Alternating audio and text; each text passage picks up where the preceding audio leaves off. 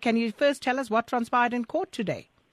Hi, good afternoon to you. Yes, so just a few minutes ago, sentencing procedures had in fact concluded. Both the defense and the state were in fact very brief in the proceedings which kicked off this morning.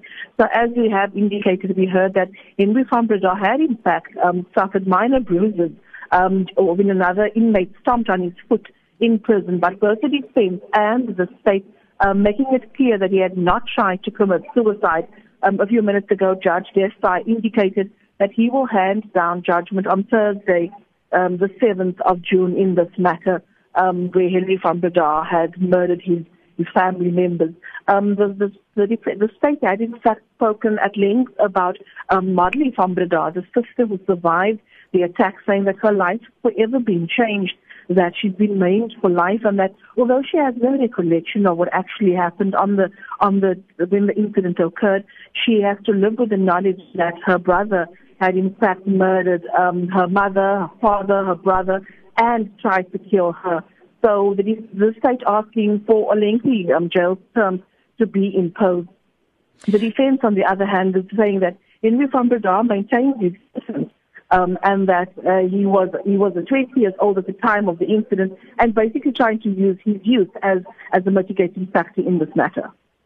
Bereniece, I also understand that the defense advocate Peter Botha read through a pre-sentencing report as compiled by a social worker. Also, seemingly that report indicates that he attended counselling sessions since November last year. Did anything come from that? Yes, so the pre-sentencing report indicates that Henri van Breda had started counselling in November 2017 up until last month, and that he had found it emotionally difficult to deal and was grieving the loss of his family as well as his teenage sister Marley, and was sad that he was not able to see her.